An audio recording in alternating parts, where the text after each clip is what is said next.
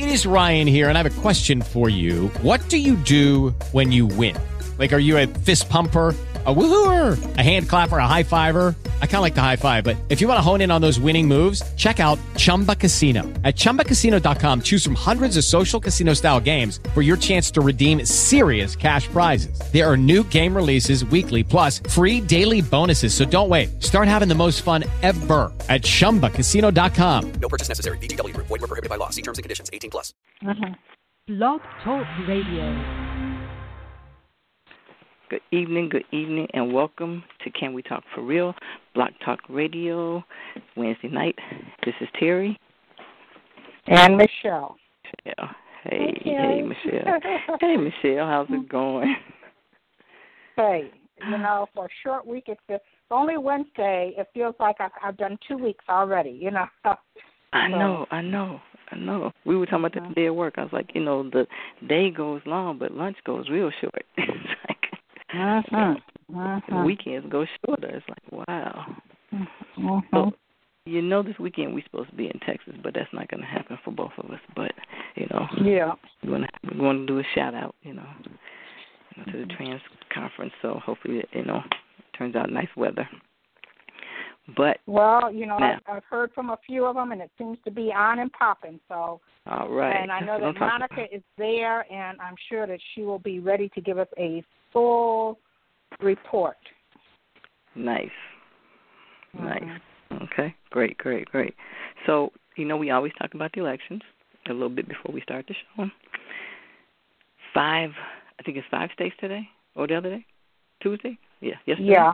Yeah. Mm-hmm. I think that they pretty much say that it's all over, but the shouting.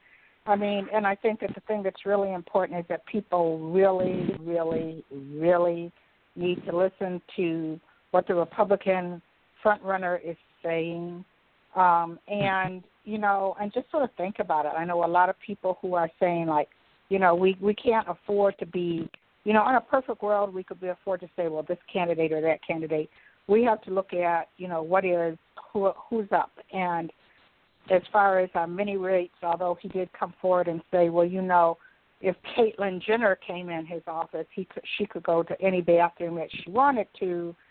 Everything else he's saying makes it sound like that only Caitlyn Jenner, because Caitlyn is the only Republican trans person that I know of. We really need to listen to this and listen to the rhetoric, listen to what they're saying, and all of us in the blue camp, all of us Dems. I mean, I'm happy that we're having a very vibrant discussion between these two candidates. But when we get to Philadelphia, we need to unify and go out and kick some Republican butt. And you heard that here first on Can We Talk For Real? And in my keynote speech at the Democratic Convention, that's what I'm going to say. There you go. And she's going to be there, trust me. So we have a interesting show tonight. We really do. It's not to say that no one should know anything about what we're going to talk about tonight. Everybody should actually have an idea of what's going on. Unless you've been, in the hospital, underneath the bed, comatose, you should know about what's going on in North Carolina. And and you should care, because it's been sort of like that rock that started these ripples and, discriminatory laws and rhetoric. And the one thing I think people need to really recognize is that it only has to start one place. And then the next thing you know, it's a snowball effect starting everywhere else. And you kind of see that. It's just the fact that, I think North Carolina came out because people were like, no, different cities. I mean, they had the article about I guess it was the mayor of Atlanta was like, no, he was asked, could you take back the ban? He was like, nope. And I don't, just in my mind, I'm like, that is almost the gay capital of the United States. There's so many gay people there. You think this man is going to be like, no, I'm not going to give these people their rights? You know, there's a lot, and I hope, you know, our guests tonight are going to talk about all the pieces of this bill, because there's a lot of pieces of this bill, and people think it's really just about us, but it's not. Yeah. It's mostly about us. But there's a lot to unpack about this bill. There's things to unpack about the LGBT community. There's things to unpack about communities who have come up with their own ordinances that recognize and protect their communities. There's a part in there about minimum wage. I mean, you know, so there's a lot to unpack, but then there's also some really amazing things that you see that from it that you happen, which I'm you know, that which is so good that to talk to our guests, but to see, you know, all is not lost, because how many people have canceled concerts? How many governments and businesses have said we're not going to travel there? There's been businesses that have stopped plans on expansion. So, you know, and that's why, you know, you think like when we talked about, like, they did it, and like the clergy said, and they really pushed back. And, you know, when there's pushback against discrimination, there's a whole lot of people who got in line behind them and said, yeah, you're right, this is just wrong. Because a lot of this discriminatory stuff, they say they're doing it in the name of religion, they're doing it in the name of somebody's Bible. And these are people, you know, I've had people on the other side say, well, when you try to talk to them, they say, well, even Satan could read the Bible. Well, you know what? Tonight's guests are people who are well-versed in the Bible and this is their life. So, you know what? We want to hear them. Yep, definitely want to hear those. And we've got a few people, and actually we've got a couple of people who are friends of ours on Facebook who are from North Carolina. You know, a young lady who runs an organization for homeless. So, you know, she's going to even try to listen in and maybe call in just to say, hey, you know, how's it going? But, you know, for the most part, what I like about this group, we always talk about the church. You know, we always talk about, you know, there's always churches out here, and we said before, the church is supposedly the root of communities.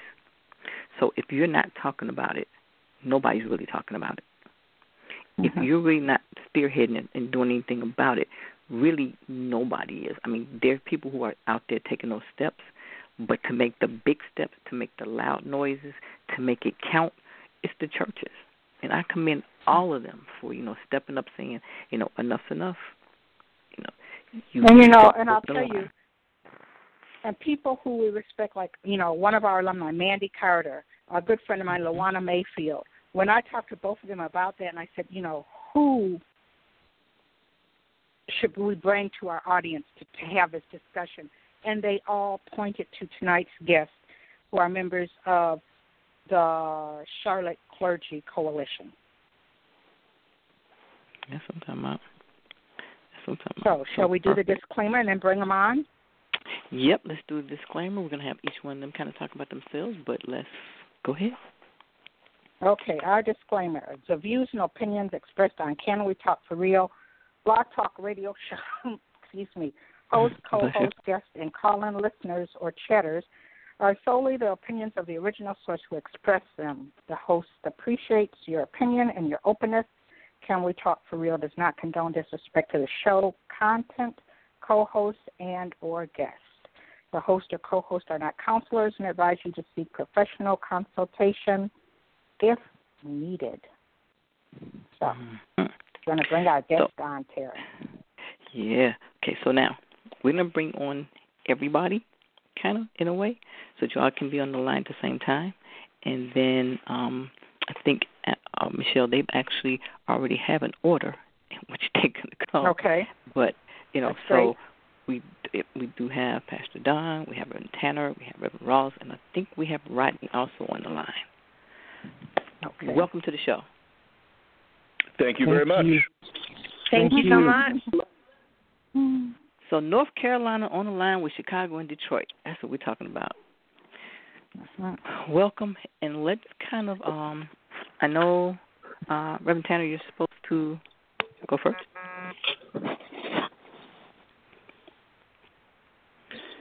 So, sorry, we want you to kind of introduce yourself. Tell us a little bit about you, how you got with the group, before we get into actually the show. Sure, I'd be glad to introduce the group. I'm Reverend Robin Tanner. I serve as the pastor of the Piedmont Unitarian Universalist Church. It's located in North Charlotte.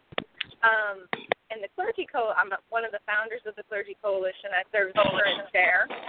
And the Clergy Coalition got really started as a group of clergy several years ago. I arrived in Charlotte in 2010. And we were having conversations about the issues that mattered most to us and the people that we serve.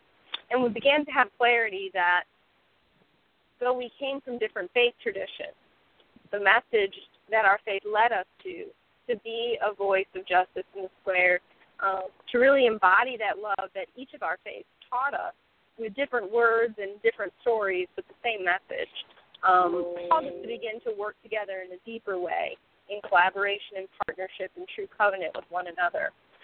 So just about a year ago, we founded the Clergy Coalition for Justice and began to form right now around 4 central issues.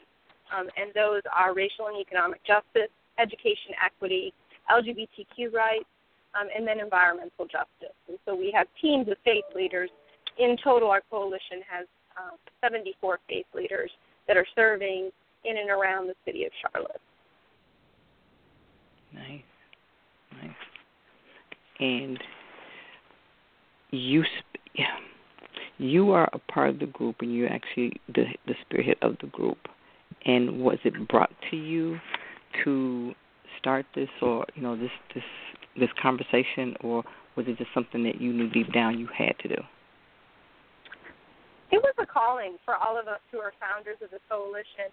Bishop Tonyia Rawls, who's in on the call, as well as Reverend Dr. Rodney Sadler, are both founding members of the coalition, and Don is also a member of our coalition, Reverend Don. I can speak for myself and what I know of my colleagues now. We were deeply called to speak up from a progressive faith voice. For too long, I think that we had heard one story of religion in the media and in the public square, and really felt called to bear witness to the power of love and to the call of love, which was to leave no one behind, to stand for the least in our community, the downtrodden, the outcast, what our various religious scriptures teach us to do. And we wanted to do that in an effective way that also had integrity, and that integrity meant that we had to be working in a multi-faith collaboration.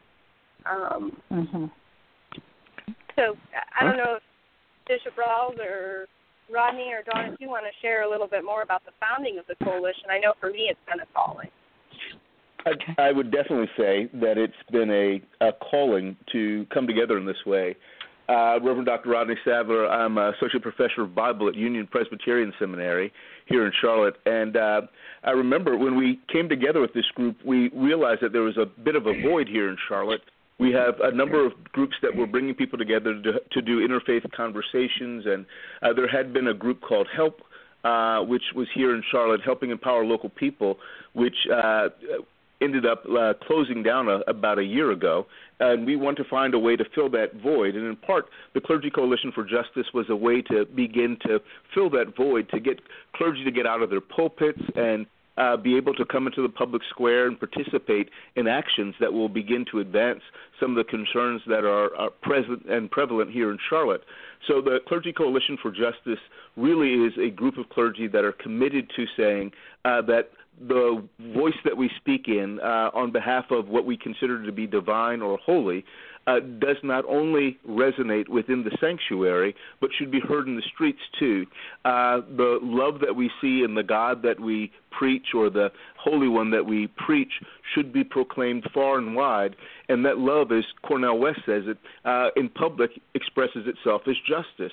So how can we manifest justice on so many of these different issues, be it LGBTQ issues or issues of education or dealing with poverty and race issues? How do we manifest those issues in the larger public square? So that's really what the Charlotte Clergy Coalition for Justice is intended to do, from my perspective. Nice. Reverend Don? Well, I'm not one of them. I'm Reverend Don Flynn, pastor at New Life Metropolitan Community Church in Charlotte. I was not one of the founding members, but I echo all that's been said, and that I find the group to be very stimulating. I find the group to be very forward and activist and out there letting the world see that what it means to be a Christian. It means to be a Christian leader. It means to stand up for what you know is right. The people are dedicated, all the members of the coalition are dedicated to making that statement so that the community knows that it's not just being a person in a church or in a pew, but as a person that's active in being a witness and a servant in the community as well. Reverend Rawls? And this is Bishop Tonyia Rawls, and I am part of the founding group, and I also head up our LGBTQ task force. I'm also pastor of Sacred Souls Community Church in Charlotte and executive director of the Freedom Center for Social Justice. One of the things I'd like to note, in addition to what my colleagues have shared, is the fact that while we focus on activism, we also are very unapologetic about the internal work that we also have to do as a coalition that is very diverse in terms of faith traditions, but also not being apologetic about facing issues of race, facing gender-based issues. So what we own is that, we're having to sail the ship while we're also building it, because we're having to, build within ourselves and among ourselves the kind of an ethic, a moral ethos that really does align with what we say when we're going out. We have to first start with our own selves. And so I've been most moved and touched by the willingness of this group to not run from the hard conversations. And when thinking about House Bill 2, or we call it Hate Bill 2, and all that it raised, it does not mean that everybody would say, I'm ready to marry LGBTQ people. I think it's important to note this. What people have landed on, though, is that they can say everybody should be entitled to equal protection under the law. Everybody morally should have certain basic inalienable rights. And so if anything bumps against that, we grapple internally, but we stand as a coalition together to say no on this particular issue. So I wanted to note that because I think that's important to say, because a lot of times coalitions come together but don't deal with their own stuff inside, and we're vested in it. Yeah, what Bishop Ross brings up for me, too, is that key to one of the things that's happened in the coalition is the way in which we educate one another. We listen to one another's stories and experience, and we begin to really understand the deep-rootedness, the politics of divisiveness, and what we're up against, that otherwise, kind of just in our own communities, and we get siloed, and we don't understand the ways in which we may be being used against one another, or the ways in which it's divide and conquer. And certainly Hate Bill 2 is a perfect example of divide and conquer, or at least an attempt to. It keeps us accountable. One of the things that not only did, like I said, did I have people tell me, people who I know and trust, say, you need to talk to them. But, in full disclosure, my grandmother is from North Carolina, but my mother and I were both born in Detroit. And, and I think that my mother was grown before she went back, and so was I. And being up here, often you have people have this picture of, those churches in the South, like somehow it's like, they're like really in the Stone Age, or, you can't get anywhere, they're all in that Bible Belt and they're all so religious. But not only seeing what you're doing, but just listening to you. I mean, just listening to it. I mean, you just like break that box all apart. Well, this is Bishop Rawls again. That's part of the narrative that has not served us well, even here within the South. The narrative that has been framed by those who seek to put wedges between us and seek to create these kind of boogeymen and boogie girls, right? 4 years ago when we had the presidential election, they yelled, and the they in this scenario are those who seek to throw one group under the bus to advance their own political gain and also gain power or hold on to power or perceived power. But they yelled gay, and that was enough, to be quite honest, to shave off just enough votes from people who were voting against their own best interests because someone led them to believe that on a faith-based basis, if you vote for support to LGBTQ people, you're basically sinning, right? Or you're supporting this kind of horrible lifestyle. And so now we have marriage, so they couldn't yell gay in the same way. So what they did was they picked another marginalized group, which is our trans sisters and brothers and others that are genderqueer, and said for them, they now are the new people for us to be afraid of, and dare to do it on the basis of faith. So what they have done to our benefit has been to be so egregious that we have now, as people of faith, drawn a very strong line. The Freedom Center for Social Justice has created a campaign called Do No Harm, and we have well over 2,000 signatures of people of faith and growing who have said, we don't want to cause harm, even though we don't always all agree on everything. What we can't do as people of faith is, number one, let people divide us, and number two, go and allow people without context or protest to use the word of God in harmful ways.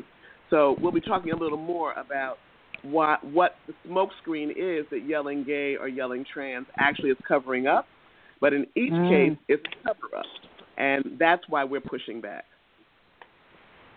Okay.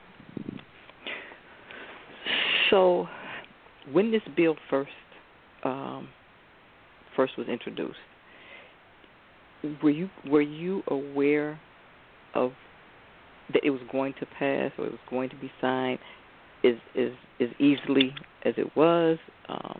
Did you have wind of it? And if you did, what were some of the things you did to try to, educate people and get folks to know about it? We had 12 hours. Okay. And I thought it wasn't a long time. This bill was presented. So just to give you a timeline. So just imagine if the bill was put on the floor at, say, noon, by midnight it had gone through the House, the Senate, and was on the governor's desk and signed, all within 12 hours.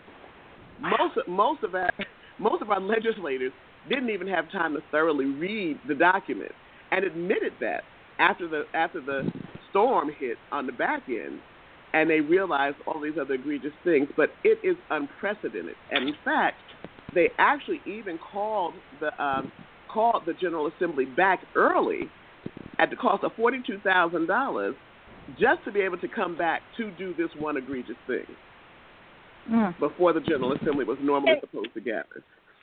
And I think what folks need to understand is that, so we as a Clergy Coalition were engaged in the city conversation and deep study of the Charlotte non-discrimination ordinance, which, let's be clear, took 2 years of study.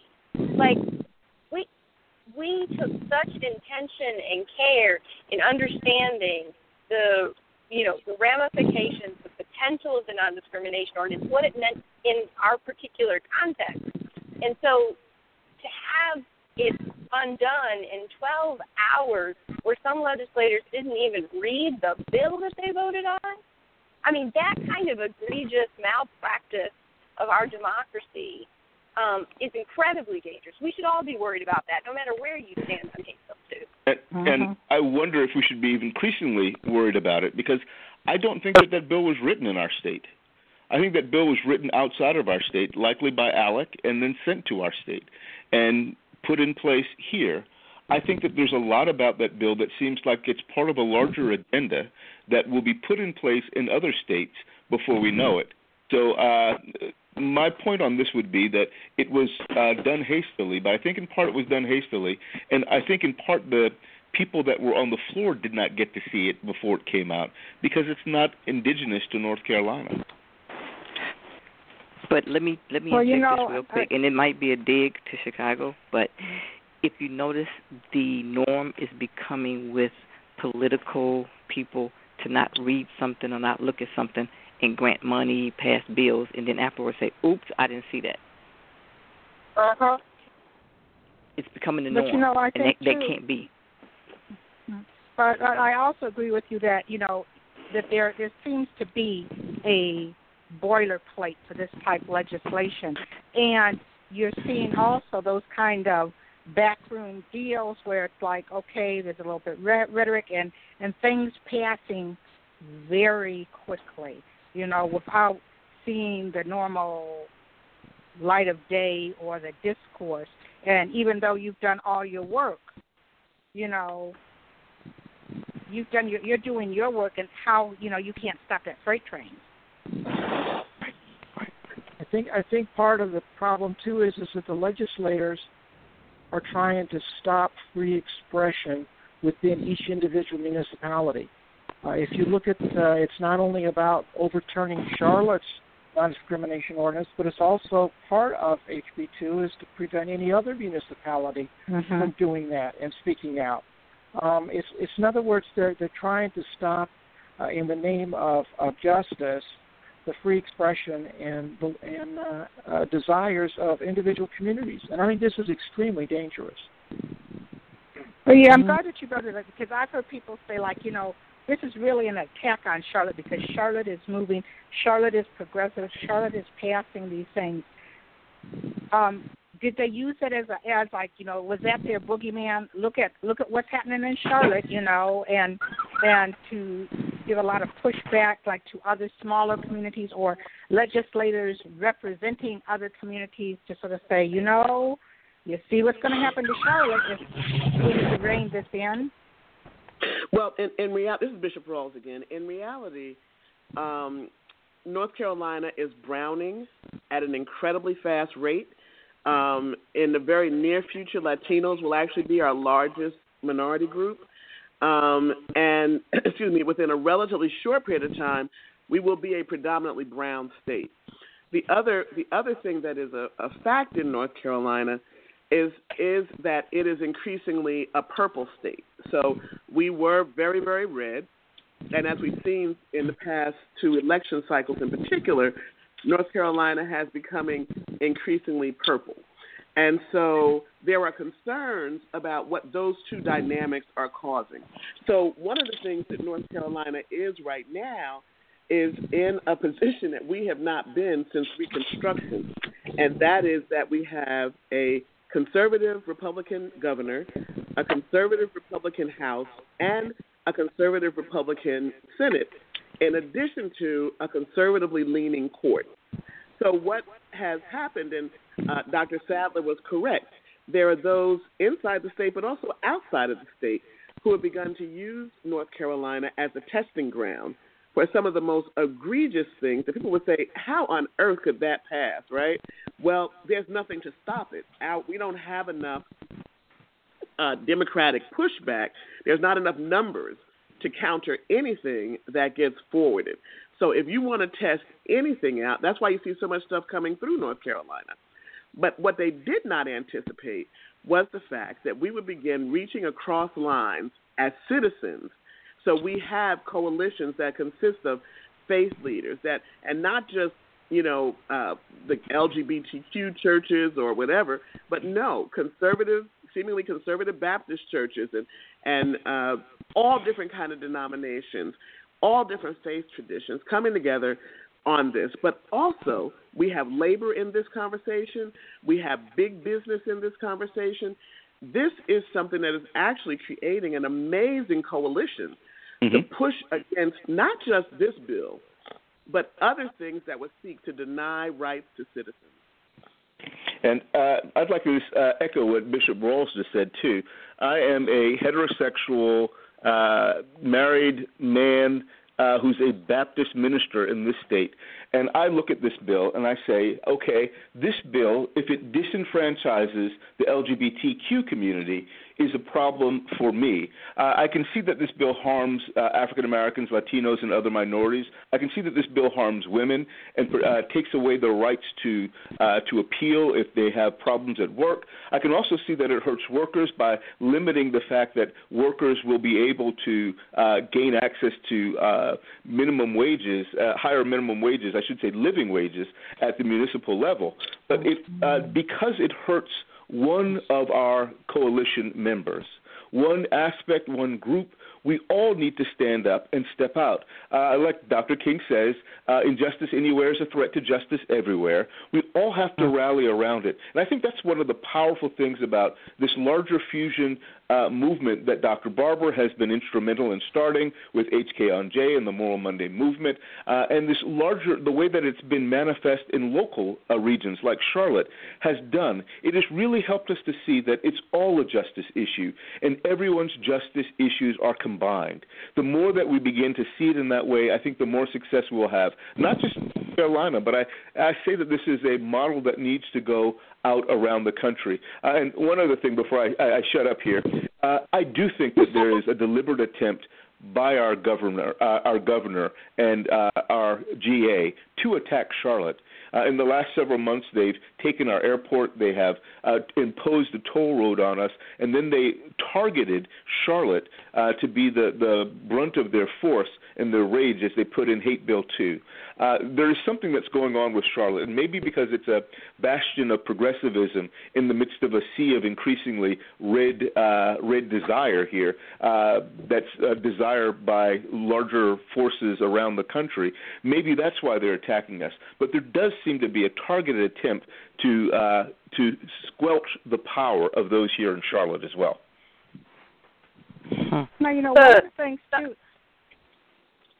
Go ahead. Oh, I was just going to say the other thing I wanted to go back to is what Bishop Rawls was saying is that it's part strategy, our coalition, but underneath that strategy are some significant moral teaching.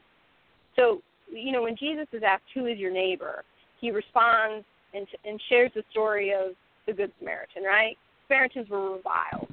I mean, they were the people, the last person in the world that a Jew would want to have to share their household with, their neighborhood. I mean, they would never think of them as neighbors.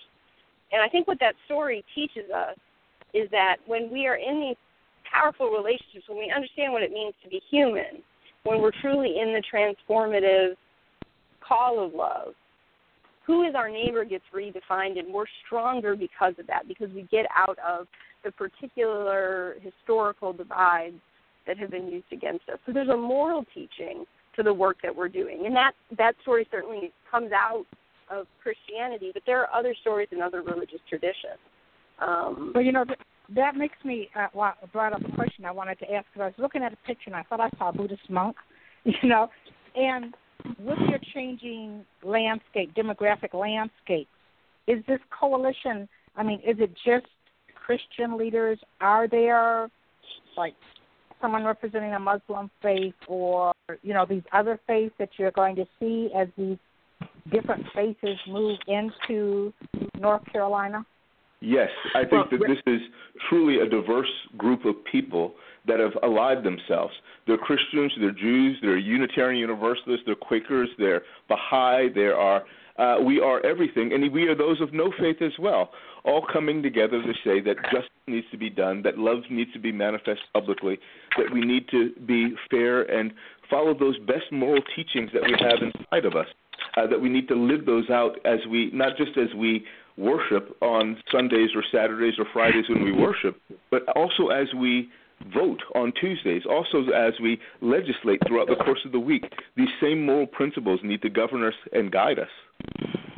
You know, on Sunday we had just about 600 folks gathered in a Baptist church to affirm their cry to repeal HB2. And at the beginning of that service, we kindled lights and we had someone from the Jewish faith, the Christian faith, Buddhist, Unitarian Universalist, Hindu, Jain. I mean, it truly is a multi-faith coalition.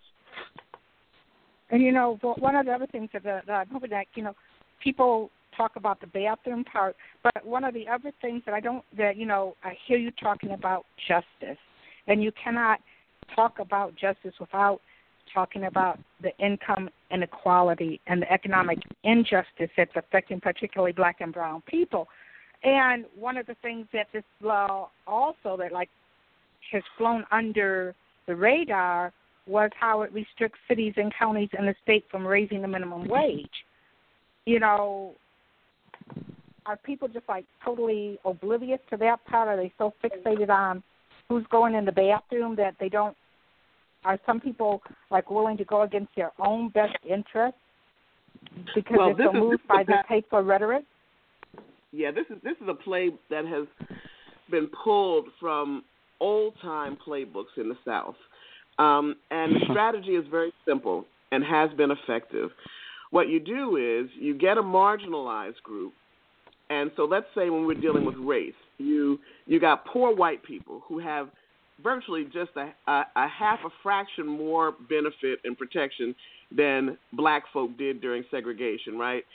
But you get the white folks, say, that are poor, and then you present another group that's perceived to be less than that group. And in this case of race, it had to do with black people, right? So white people were voting who were poor for things that were totally against their best interests, you know? But they could stand on the fact that at least I'm not black, right? And, you know, it's bad for me, but at least I'm not black. And so I can drink from the white water fountain. Well, I can drink from the white water fountain, but I'm not making a living wage. And the same people that have separated the water fountains also are keeping me and my family oppressed. Well, if you fast forward, you know, even when you think about, you know, women's suffrage, you had men who were not being cared for. Again, the same people shouting women, and women are going to take your jobs, and women are going to harm things. So what's not realizing, when I'm hurting women, I'm hurting my own family. But they were still voting against women's rights, right? And now here we are in this dispensation. And what we have is, we've got people who are impoverished, people who are being oppressed, people who are being marginalized, but can stand for those who are standing and admitting it. At least I'm not gay, lesbian, bi, or trans. And so you put your foot on the neck of a group to make somebody else feel better and lull them into doing votes and making votes that have nothing to do with God in this case, and nothing to do, because in most instances they stand on the Bible, and nothing to do with justice. And so what we have said is we don't have to agree on everything, and we don't actually. But what we can agree to is we're not falling for this okie doke again. Definitely not during the presidential year, and definitely not during a time where the stakes are so high.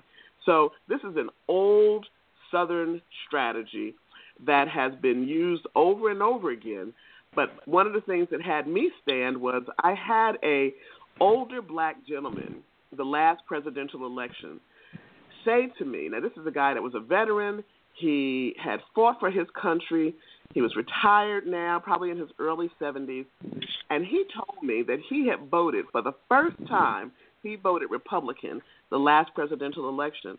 And I said to him, well, what would make you vote Republican after all of these years that you've been voting? His response to me was, I voted Republican and didn't vote for President Obama because I think he might support gay marriage. I said, but you do know that his opposition may lead us into a war. He said, I know he likely will lead us into war. He said, but at least he won't support gay marriage. That is when I started standing on this issue of fighting for rights for all. Because if you could turn somebody like that, 71 years old, and have him clearly vote against his community and his own personal best interest because of fear of something that wasn't going to impact him anyway, we had work to do. And if I could say something here, too, Bishop Rawls is 100% on target with this. This is a strategy that has been used over and over again. It's why the states of Louisiana and Mississippi, which have the greatest dependency on the federal government, are the reddest states in the nation. We have allowed, as whites and blacks, religious blacks, have allowed the Republican Party to manipulate us with great ease and with great routine. We have to find a way to definitively say, and maybe this is the time it will stick, that this strategy must die. We cannot allow them to continue to get us to vote against our own interests. And one of the things that we have to do is we have to reclaim the Scriptures. I love the way that Reverend Tanner earlier talked about the Good Samaritan narrative. We need to reclaim the Scriptures and realize that our Scriptures aren't really lifting up this God who is sitting there as a moral schoolmarm trying to tell us what we're doing right or wrong. It is a God who's saying that we need to express our love for God by demonstrating love for each other. And the more that we demonstrate love for each other, the more we're manifesting God's will in this world. It says that on just about every page of the Hebrew Bible, which I'm a Hebrew Bible scholar, and also the New Testament for the Christian community. It says that on just about every other page of every other scripture of every other faith that's out there. We need to be concerned about each other, and we find the divine by finding that in each other. But somehow or another, we've allowed not only our politics to be co-opted by the politics of fear, but also our religious traditions to be utilized as a wedge that divides us conveniently into nicely segmented groups that can be readily controlled at convenient political seasons. But so, with that being said, go ahead, Michelle. Well, in some ways, and I hear you, but I'm also hearing the other part. How do you break this juggernaut? Okay, you've got a conservative Senate, legislature, governor. You have, with there's new voting restrictions in place since 2012, and that are suppressing votes. So you've got these things against you. So even as you go out and you educate, engage, refocus people, what do you do about that? I mean, how do you push back against that juggernaut that can pull people in and in 12 hours do this? Vote like never before. Vote because they're trying to take our voting rights away. Lift up a larger anti-voter suppression movement that doesn't just extend across North Carolina but extends across the entire country. Make sure that we remind people that our vote was hard fought, that it was people shed blood and died for it. Remind people of the significance of it. I had a conversation with the executive director of People Demanding Action this morning, and one of the things that we said is maybe we need to find new ways to encourage people to vote. So, for example, if you don't vote, then you have to do extra jury duty. And maybe that will help us out in another way, too, because the people that tend not to vote tend to be brown males. Maybe that means we'll get more brown males on our juries, and maybe that'll get more black men out of prison.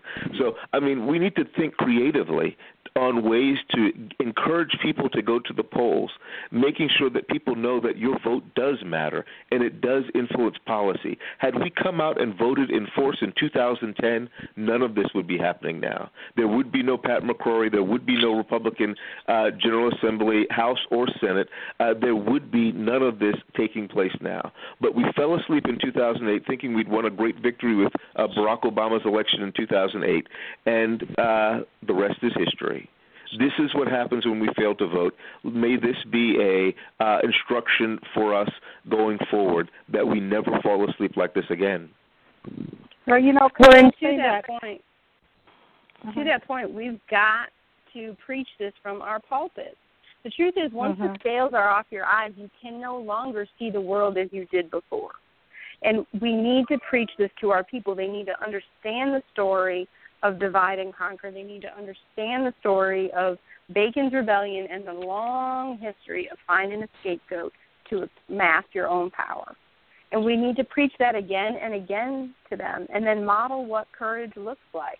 What does embodied love look like? What does justice mean? And tell them again and again, because there has to be another narrative that helps our people see what's happening when they are, trying to raise a family, taking care of their kids, taking care of their job, trying to just get dinner out on the table, we have to help them and teach them and truly preach it from the pulpit. Well, in preaching, I'll tell you, I've done some door-to-door stuff, okay, and I'm looking at, and when you had your 2000 in your primary this year, they're saying that like 11% of North Carolina's registered voters participated. And in doing door-to-door things here in Michigan, like sometimes we've had people and they go like, well, either they completely 200% go by whatever their pastor says, or they go like, well, I don't go to church to hear that. I don't care if my pastor is for gay marriage. I make my own decisions and I go by whatever my interpretation is, or if my pastor is against it. So how do you change that to where from the pulpit you're able to say something that boosts it from that 11%, and that they get this message that you're talking and this need for change? Well, if anybody really, and I'm going to say this from the Christian vantage point because I'm a Christian preacher, but if people really know who Jesus is, Jesus was a revolutionary. Jesus was always engaged. All of Jesus' ministry was done at the margins. Jesus' work wasn't done, in the comfort of the temple.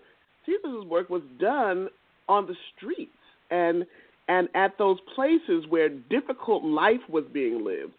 And the thing that Jesus was moved by, he was always moved by the human condition. And in fact, is what got him in trouble, because people kept misinterpreting his actions. They kept saying, well, Jesus keeps trying to destroy the law. And what he said was, do y'all understand what the law is? Like, for real? Because the real law is a basic principle of love and mutual respect for humanity. Because at the end of the day, all that God creates is beautiful. And as it is beautiful, it also, because it is God's creation, must be protected, must be lifted up, must be honored.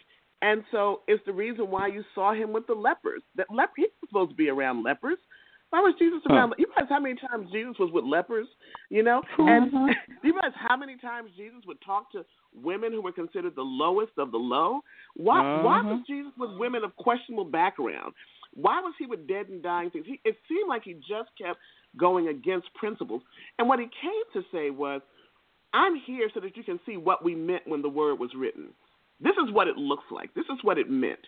So I think prophetically, we have a responsibility to wake our people up and speak to our people, because that is the good news. That is the gospel message, that I care about my neighbor as I care about myself. And it didn't say that I agree with my neighbor. It said that I care about my neighbor. And in many instances, the way we work out our soul salvation for those who are Christian is we work it out in those points of tension. So if everybody that I'm connecting with, I'm cool with, I don't know what kind of faith I'm living if I'm cool with everybody I deal with. That's not the way this is supposed to work. So do you feel that, you guys are saying from your pulpits, how about the Pope?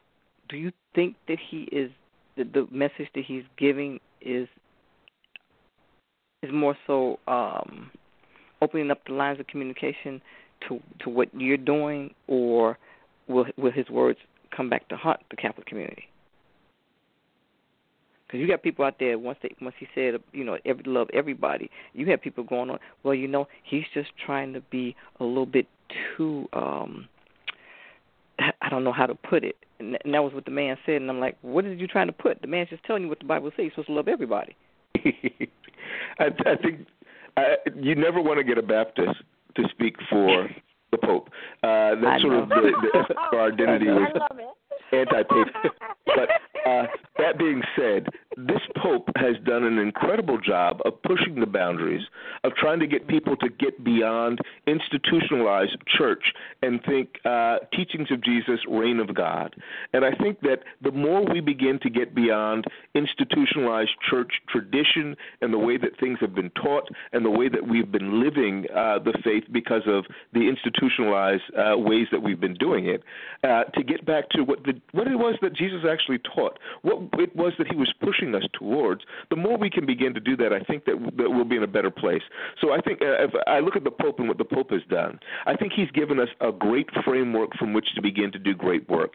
His initial encyclical, when he talked about the nature of the way that environmental justice is tied to poverty, and gave us this new framework in which to begin to do work that had been divided in our community and work that had been siloed, to begin to do that together. That modeling of fusion politics right there, I think, is a great way to begin to think in new ways. Now, I think that he still has to deal with a great deal of tradition he's got to overcome, but he's been starting to make great inroads by bringing different people to his foot washings and by engaging with different statements about things like divorce, which had been firmly stated in the church before.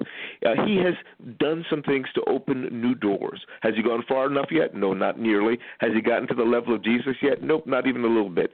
But I think he's modeling and moving towards a position that will open up the doors. And we that come from different traditions, whether we Christian traditions or Jewish or Muslim or Baha'i or UU or whatever, I think you can also follow that example. How do we begin to find out where our own traditions have limited the love, limited the justice, limited the larger engagement? And how can we begin to push there to get towards a larger vision of greater inclusion? If we can utilize him as a model in that way, I think what the Pope has done has been significant. Well, I think, having passed to a Catholic church or two, and not believing the hype. But one of the things that I find from it, what I find interesting in everything that when he says that, it's like all of these people who are like so hungry to hear the very things that you said that he's talking about. I mean, and they're not just Catholics or former Catholics or whatever. I mean, there are all these people who are going like, church is supposed to speak these truths. And so, it's like he's doing a great, warm-up act for what you're doing because, like you said, he's still within a structure that has a lot of baggage. But here's this clergy coalition that's saying, yes, and there's people out there who are hungry for spiritual leaders to step up and say that it's about these things.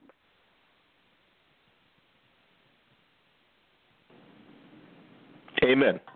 I think our prophetic voices are needed now like never before. One of the things that I feel, to our discredit, the progressive movement moved far away from religion in its earlier formation.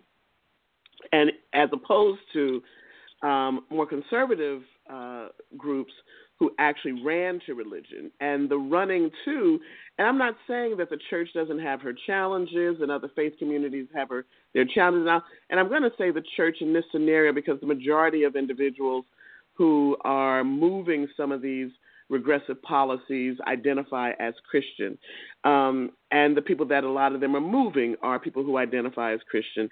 And so what many progressives are awkwardly doing now is finding our way back to faith.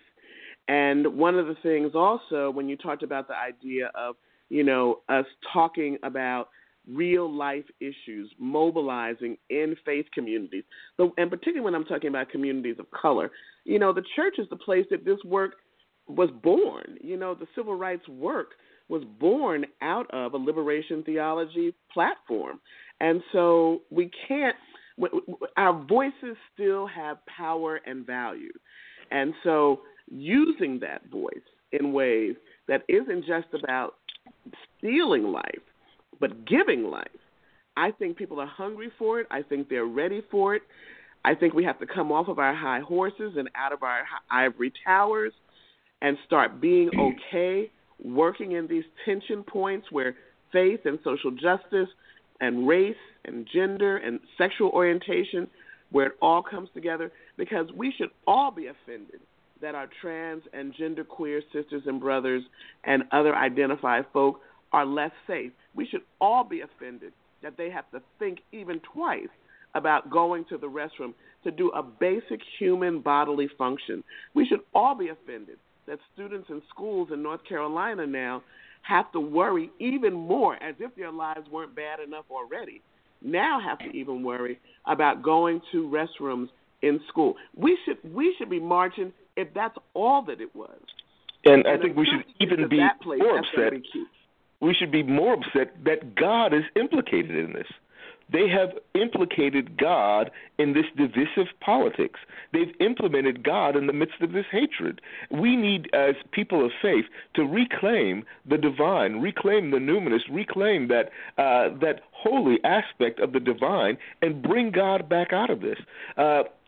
It is, to me, as a professor of Bible, it is, to me, one of the greatest abuses of the Hebrew and Christian scriptures that we have utilized this in this way. And I think that there's a purpose for it. I think the reason that the biggest sins in the Western Christian world are abortion, gay marriage, and not praying in schools, particularly the abortion and gay marriage thing, that these are the biggest sins is because those who are defining the sins are primarily heterosexual males.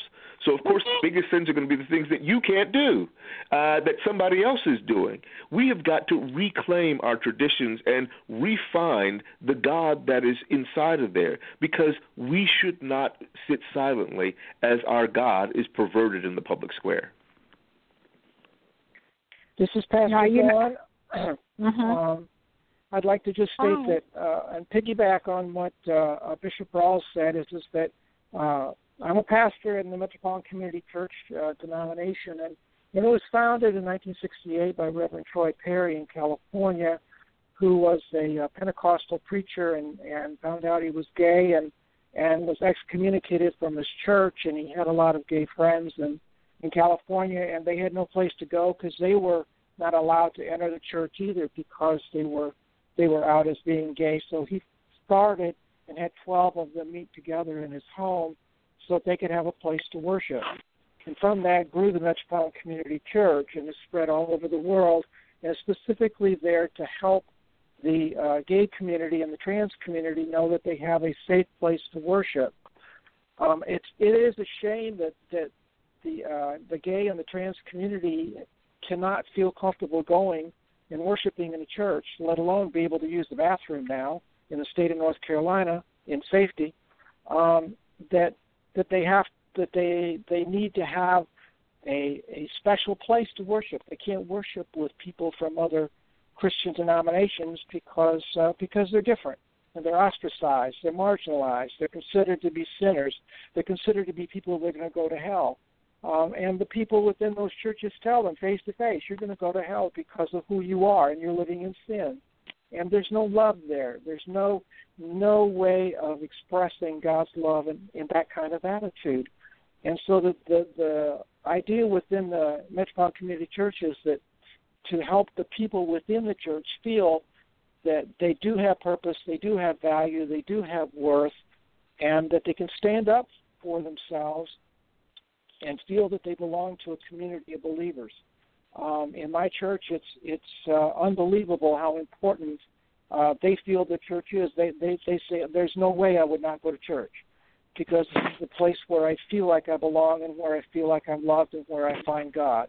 And it's good to know that within many of our states and within many of our traditions and denominations that they're becoming more affirming and allowing individual churches are allowing the LGBT people to come in, but it's got such a long way to go, and there's so much work that needs to be done to make sure that the community outside of our activist communities knows that we all need to change the way we look at what religion is and what it means to be a Christian and what it means to love our neighbor. Now, there's been an awful lot of pushback from outside of North Carolina, concert canceling, people stopping travel, tips, not bringing jobs. And I see that, was it Mara Kiesling, went in the bathroom, got arrested in North Carolina at the state legislature. You see hashtags, I'll go to the bathroom with you. You see groups who are saying, like people saying like, oh, well, if it's a transgender person in my community, they have to go to the bathroom. I'm going to go in the bathroom to protect them or to make sure that they're safe. You're also seeing, like the ugly side, what people are doing. Here in Michigan, there is a semi-popular restaurant where someone who wasn't trans, who was a butch lesbian, just went into the bathroom, and a security guard came in and literally dragged her out and threw her out of the establishment. And she was saying, like, I'm not trans, I'm a lesbian, I'm a woman, didn't even want to hear it. No charges were up. So it's great to talk. Do you guys have a strategy for some action? Are we going, for actions or and not just like protest actions, like protective actions to protect and lift up the rights of our trans brothers and sisters? That's a great question, Michelle. And so the short answer is yes, and we're working on it. So, yes. The yes part comes in that there are those of us, so for example, the Freedom Center for Social Justice, 2/3 of our work focuses on the trans community and genderqueer community. So we have a body of work where we're working with transgender seminarians, we're working with trans communities on the ground, we're in the process of launching a new trans social media network. So we're very entrenched in the work and unapologetic about how that work intersects with faith. With many of the individuals that are in our coalition, these are first conversations, not 200th conversation. You know what I'm saying? And so the fact that we're opening up this dialogue now, because as someone that was like, my goodness, I just got comfortable talking about gay and lesbian stuff, and now here comes this trans conversation. And so, but part of what works with our coalition is we meet people where they are and we journey with them, right? So while we have groups like the Freedom Center and others that are ready to actually get on the ground, we have a new campaign that's launched called Yes, You Can Go. So there's a series of stickers that are going throughout the state where they can put it, just like you see the MasterCard and Visa sign on a door, so when you walk by if they accept that. You'll also see a sticker now that has the trans colors and says, yes, you can go, to acknowledge that is a safe establishment for you to use the restroom. So we're really excited about that campaign, and it comes with general information. But you also have churches where their people are really literally just learning. I was in Little Rock, Arkansas 2 weeks ago, and this was a first conversation for them. Do you know what I'm saying? But the power is they were having the conversation because we're dealing with HB2. And what they said is, here in Little Rock, we have our own challenges, and they're trying to push these bills on us too. How can we learn? So I think we have to be sensitive of people's learning curve. And so I'm proud of the work many faith communities and faith leaders are doing, because they're in grappling mode in some instances, and where there are others of us who can do more, we're doing more. Well, and the other thing I'm sorry, Melissa, I'm sorry. Oh, no. So I think one of the things that is important to recognize, because we've been really struggling with the various responses and what, within our responses to HB2, whether it's boycott, whether it's, fundraising for legal strategy, participating in the civil disobedience, or as I call it, moral obedience, that in all of these responses, we have to recognize that the nature of injustice is that there is no perfect response. There is no way in which we can respond in an unjust situation that isn't wrought with the complexity of pain and struggle. And so I think that's something that we grapple with in a real way within the coalition too, because depending upon it means one thing for me as a white woman to put my body on the line. It means a whole other thing for different folks in this movement to put their bodies on the line. And that's part of the struggle that we need to stay in and the real conversations we need to have. So, Reverend Don, I'm sorry, what were you going to say? That's okay. Well, you know what? I have a question for you, Reverend Don.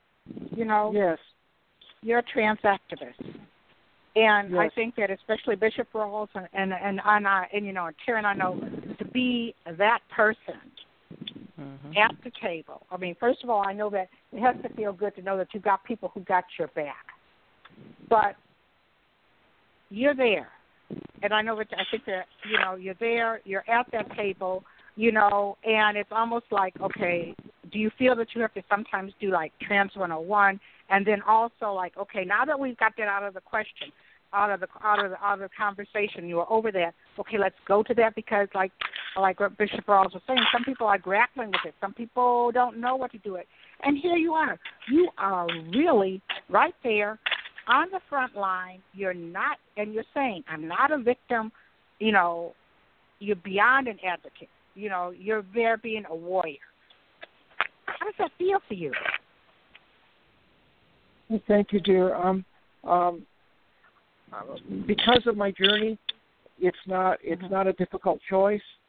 You know, I was going to commit suicide because of my journey and my gender dysphoria. And I asked God to spare my life and tell me how I could proceed, and God did, and provided the opportunity for me to transition, to become the person that I was meant to be. And I promised God that if God would provide the opportunity for me to do that, that I would stand up, I would be brave, and I would put my trust in God and be on the front lines to protect all of God's people, especially those that are mistreated because they're trans. And so it's not been hard for me to do. Yes, it's still sometimes it's challenging, and sometimes it takes a little bit of courage for me to do it, but most of the time it doesn't. And it's because of my faith and because of what God has done for me and what God continues to do for me every day.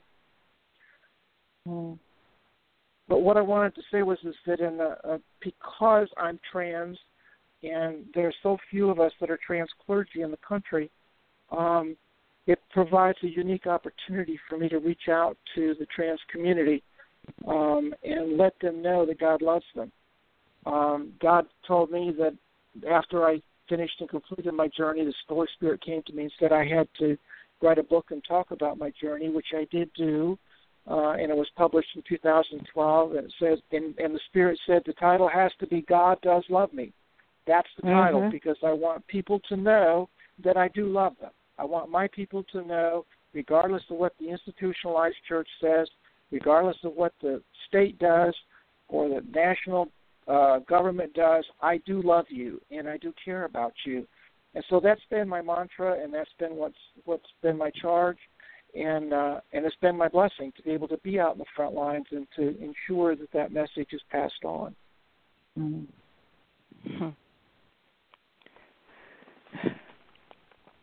And how powerful is that, especially for to hear that and to have you there on the front lines, especially for our young trans sisters and brothers who are, you know, they're making up those lists. They're the ones who are being, you know, beat up, who are still being put out of home, but then they are to have this line of warriors, all of you standing there, you know, shoulder to shoulder, and you're saying that. I mean, it's like your voice is consistent with what Reverend Tanner has said, what Bishop Rawls has said. What every one of you have said, a consistent message of love and of acceptance just for who you are and of each other. I've got two youth that I talk to pretty regularly. We have a program in Charlotte called Time Out Youth, which is a center that's there for LGBT youth to go in safety, where they know that they can get guidance and they can get support. And I've got two from that community that part of our community that I talk to that when they have trouble at school and they don't know what to do and they're upset by the way they've been treated or injustice that's been shown against them, to be there, to listen to them and to reach out and to encourage them and to let them know that somebody cares and that God cares. And I just consider that such a tremendous blessing to be able to do that, because they're the ones, our youth is the ones that's more on the front line than anybody else as far as being abused when they're trans in schools. And I know that was one of the major reasons that Mayor Jennifer Roberts wanted to put together the non-discrimination ordinance, was to protect the schools, protect the kids that are in the schools. They were the ones that were having the hardest battle, and yet that's the ones that now are totally left out in the open because of HB2.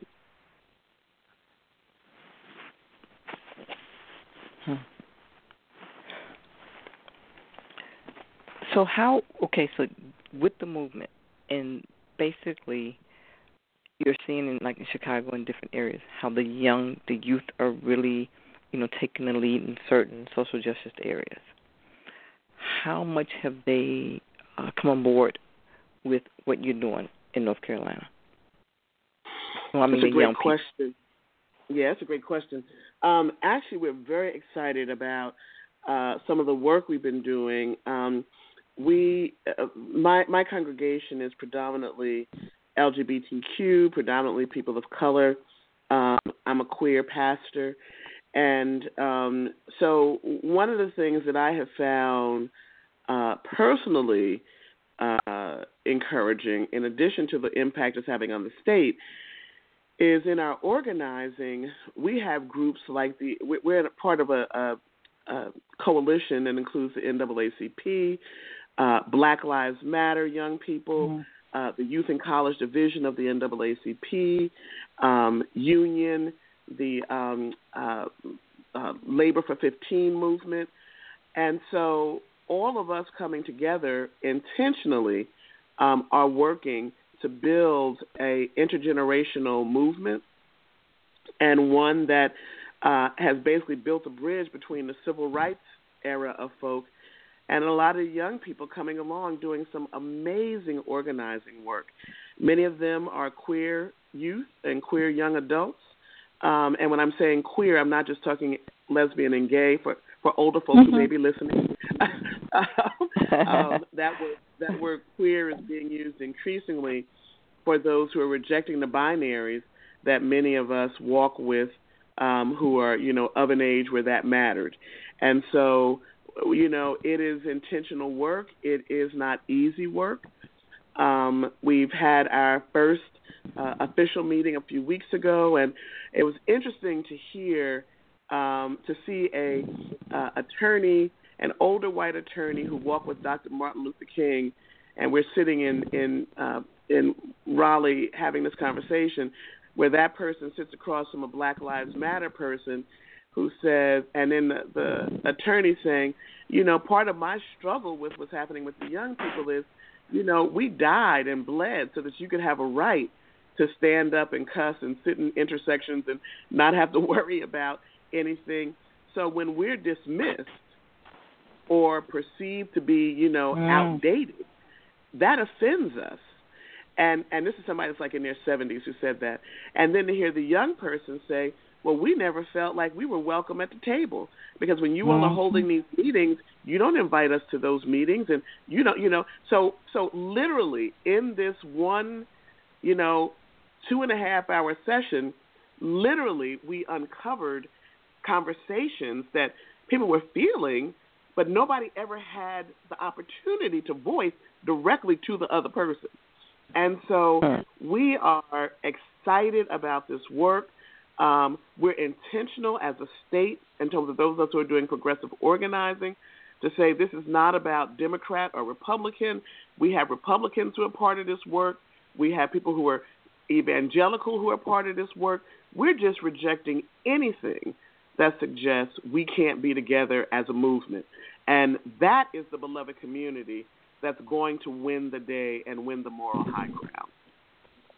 That is so exciting because at Creating Change, there are a number of clashes, just like you said, of that not working intergenerationally, but not having a place, a safe place where you could sit and have those kind of conversations and see that it's not us versus them, or you haven't done your time or put in the hours or felt the pain and, you're not hearing my thing, to have that kind of conversation.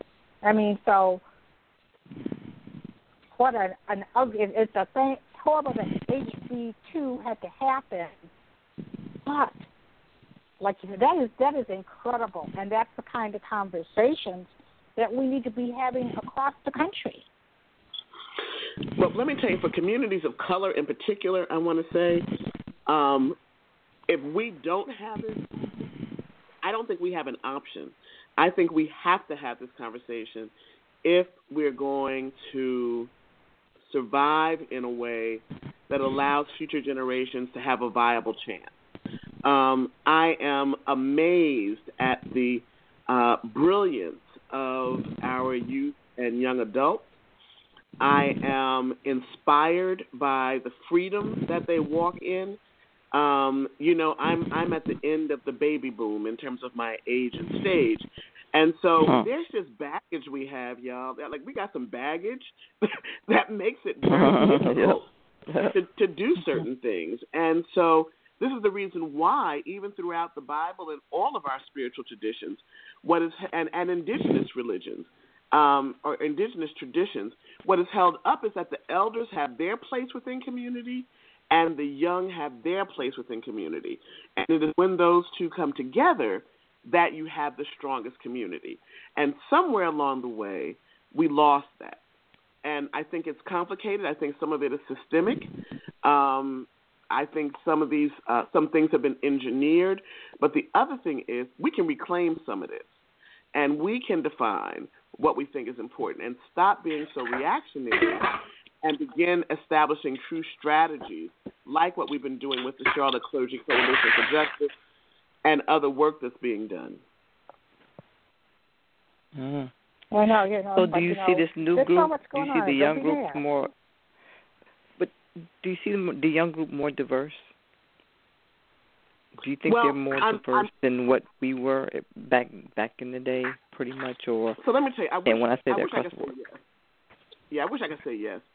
I think things are still pretty segregated, and in a way, honestly, I think possibly more so if we're talking about students that are not on college campuses. I think college campuses create a certain kind of dynamic and a certain style of activism that inherently may be a bit more diverse than others. But when we're really talking about the power of the Black Lives Matter movement and some of the queer organizing that's going on, they don't mind talking about race. They don't mind talking about class. In those conversations, they're unapologetic and brash in many instances, but the brashness isn't any more different than the way that we talked about Black Power. I don't think that you ever have revolution that is done neat and tidy. That's not the nature of revolution. It's messy and it has jagged edges, and the key is to try to minimize the damage as much as you can, but also not be afraid of the fact that bullets have to fly occasionally. I'm saying that symbolically, so don't anybody say I said start shooting people. I'm symbolically speaking. Okay. Symbolically, Bishop Rawls, get your gun. Right, that's right. Power is never just easily given. Power is always taken from the oppressed, by the oppressed. One thing I want to say about this younger group, too, though, is that I think we in the church had better be careful. I think they're finding a way to have a voice that does not need us. in part, they're finding a way to move in that way because the churches have traditionally been, as we started off talking about tonight, much more conservative, often in line with a unjust status quo, and people have seen it. People can see that the church has been rejecting the LGBTQ community far too often, and when that happens, you're rejecting their friends, the younger people's friends and family members. Was at the rally that we had in Raleigh 2 days ago, standing with a group of protesters. And one of the things that we did is we had the young people that were there, and these are kids, these are under 17-year-olds, come and stand up and talk about what made them want to come out and protest against HB2. And they said, one little boy said in particular, I'm here because my sister is here, and we're wanting to work for my sister's rights, and my sister and her girlfriend should be able to be together without any recrimination. I was amazed to see this young boy say this. But in essence, what he's saying is, if the church does not respond in love to my sister, I have no need for the church.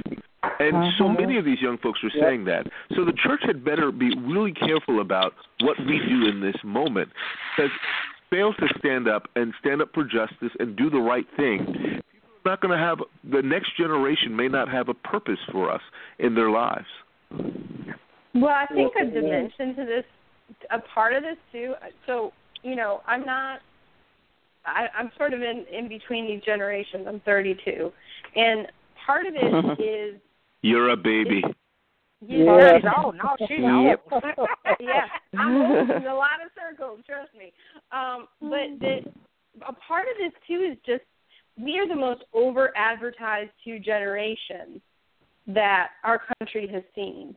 We have lived through social media and advertising campaigns in a way that, frankly, previous generations haven't.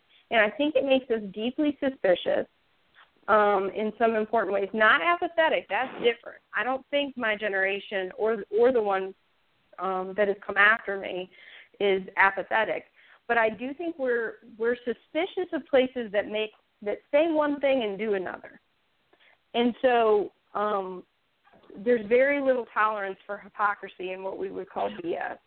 And frankly, the church has not always, in recent years at least, had a lot of synergy between what they've said and what they've done. If the church is going to be relevant, it has to be more than a campaign to get millennials or the next generation involved. It's got to be genuine, and there's got to be truth to it. Well, I hear especially what you're saying about the relevance, because I've been to things and where young people are quick to point out, they'll look at their community and then they'll talk about how basically in some areas there's like a church on every corner and sometimes in the middle of the block too, but the neighborhoods look like a war zone and their lives are being taken and, they're dealing with death. And so that's how sometimes you see them say, well, why should I go to the church? What has the church done for me? That's for my mom.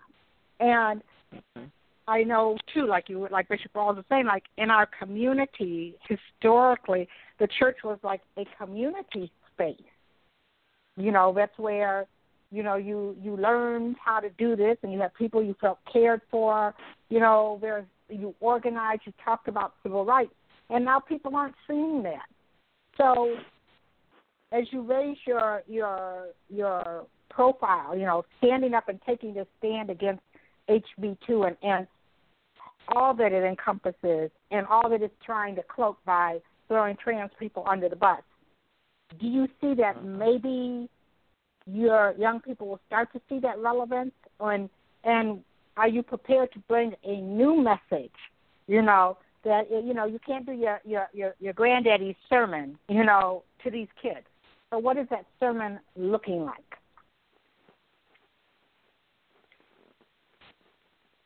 God is love and the church is relevant. The church is needed. All of us need the church. All of us need the fellowship and the learning from one another. We all need the advice and the wisdom that we give each other as part of the faith community. And we need to know that we're part of a much larger community than just what we see with our eyes, that we are part of a faith community that has a creator, that has a being that is above us and cares about us and is involved in our life and is there. And that as long as we continue to express ourselves in love toward one another and understand that what we do is because of our love for the one that created us, we've got purpose, and we can continue to live. We can continue to fight against injustice and know that we're not doing it alone. It's so important to have that wisdom and that encouragement from our faith community. I think the church of our parents, for many, is over. And this may seem kind of strange to come from a bishop and pastor, but that ship has kind of sailed. And I'm of the mind that the church has great relevance still. It's a part of why I'm still a part of organized religion. I think the church has an amazing opportunity to find her voice within the public square and, as Reverend Dawn said, be wise about how that voice is used. I also believe God is bigger than any one tradition and bigger than four walls, and that I think we will do some of our greatest work outside of the walls of the church. Amen. That's going to be a little interesting for some, but I believe there are increasing numbers of people who will not meet us within the walls of a church or a temple or a synagogue or a mosque.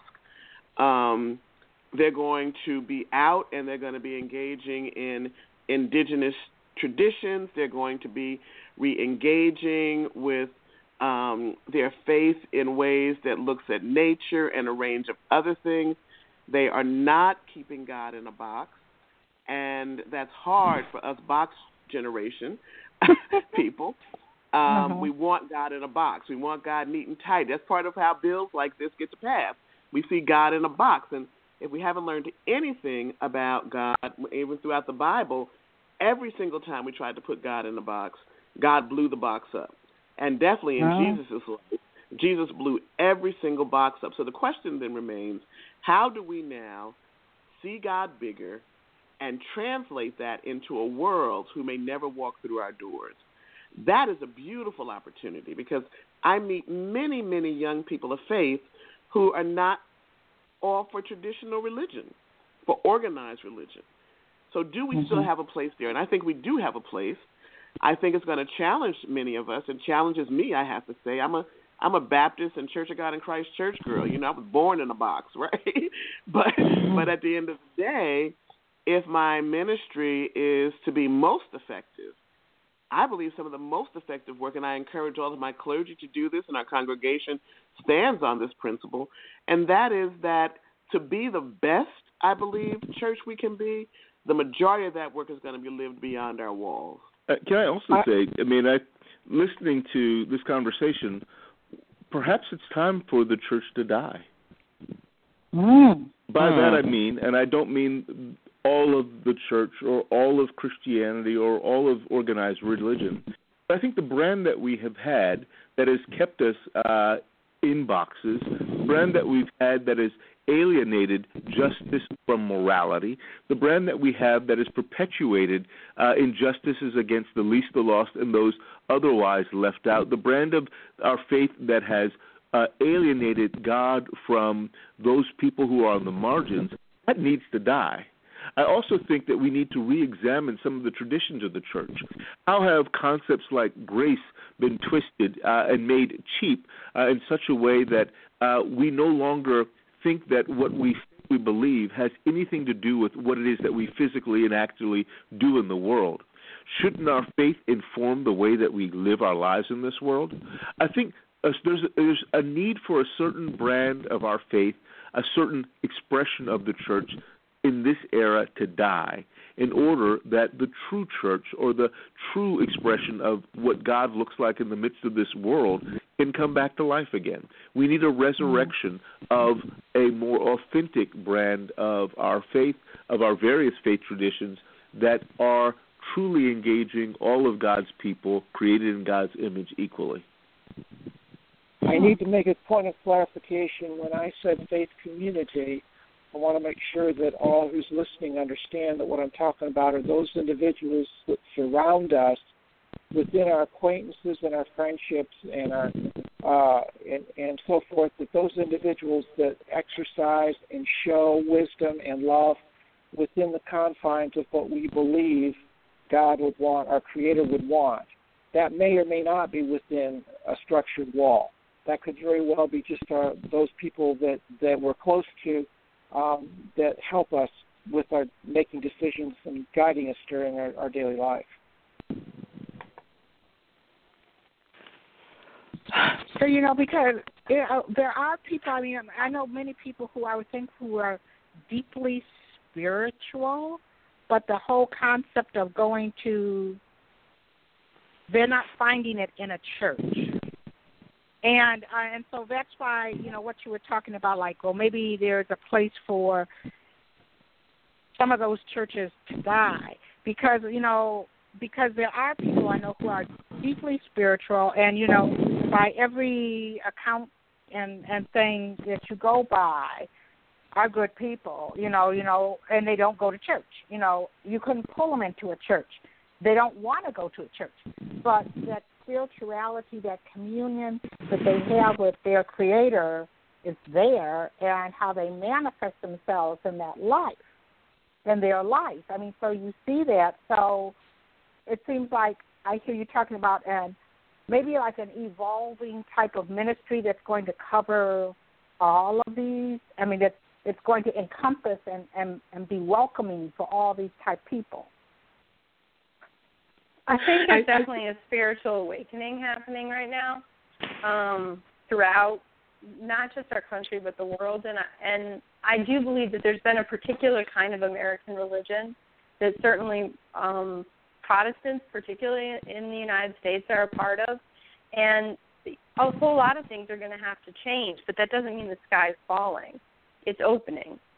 It may mean that the professionalization of ministry, that we have a job, from a community, may have to go away, and that we're going to have more bivocational ministries. But I don't see that as a threat. I just see that as the nature of revelation, which is continuous. And each generation hears that call in a different and a new way in response to the world that they live in and live together. The only thing I caution about, or the only thing that does make me nervous, or that I do think is important to push against, is that we have to have some place where we are in transformative relationship with people that don't look like us, act like us, share our exact beliefs. And that, that doesn't have to happen inside the walls of a church, but there has to be some way in which we're not as segmented, segregated, and siloed as we are right now. Because it seems to me there's a whole lot of segregation in my generation. And I agree with some of what Bishop Rawls said, that there's a lot of ways in which social media and developing trends in my generation and the one after me are only making that worse. And perhaps that's one of the things, as you talk about it, Reverend Tanner, that has to die as well. That segregated expression of the church that has been a particular manifestation on American shores to perpetuate modes of injustice and disenfranchisement that have become distinctive. How do we begin to move beyond that? And that's, again, we can't have resurrection without a death. Something has to die in order for something new to come about. And perhaps this is that age. This is that time when that broken expression of Protestant Christianity in America that has perpetuated racism, perpetuated homophobia, that has perpetuated a visceral hatred of the poor, that this brand of the faith must cease. that in order that an authentic, truer, loving, a more just version can emerge. And perhaps this is a pregnant time, a kairotic moment in history where that can happen, but only perhaps if we are intentional and we realize what's going on, and we become, as King said, co-workers with God in this moment. Maybe the church is moving. Maybe the church is moving back toward the original church that was in Acts, where they met in homes and where they moved out and worshiped and acted in the community, but they weren't how can I say stuck within a structure, or within a building, or within an institution, or within guidelines that some higher church governing body told them to do, but they just met in homes and worshiped and then went out and changed the world. Maybe that's what we're doing. Maybe we're going full circle and coming back. I think it's yes. I'm sorry. I think yes. I think yes, and I think all of it, yes. Do you know what I'm saying? Like, I think yes to all of it. Like God is big, and I think what we're giving ourselves permission to do is to allow the Spirit to manifest in a range of ways. I think the church still has relevance. I think the organized church still has relevance, and all of these other things can also coexist. Okay, well, Reverend Don, I mean, you said something that I've been thinking about. Part of the reason that this country was founded was about religious freedom and to avoid persecution. Mm-hmm. And when you look at it now, and then, I mean, you hear now when you hear what some of these politicians, and you hear some of these things that are done, and they say, because we're a Christian nation, I mean, it just makes you cringe. And that's not what it is. How do we make it where, we get back to that, and it's not like that dirty word, because when I hear someone say we're a Christian nation and I'm doing this, I expect, okay, what are they going to do to me now? How do we change that rhetoric?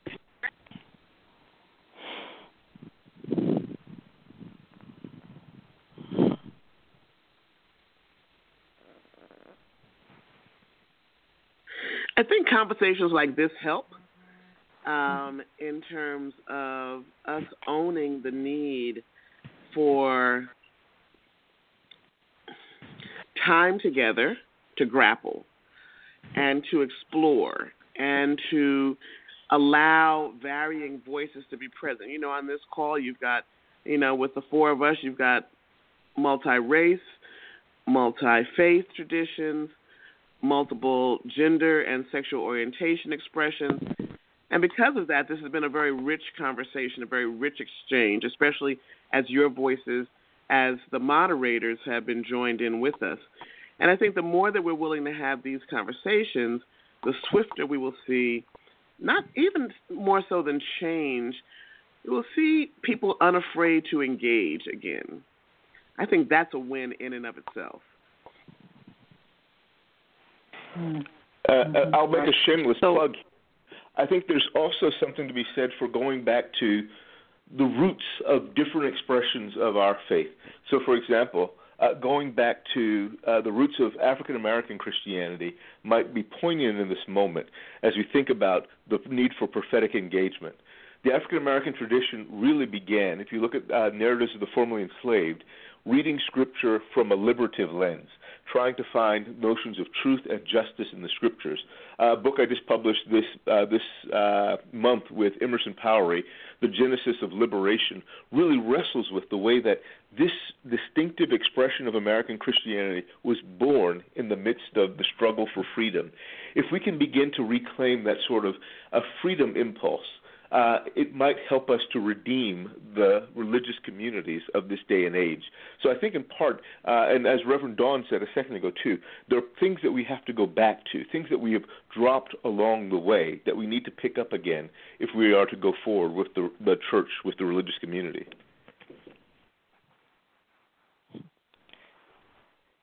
What's the next step?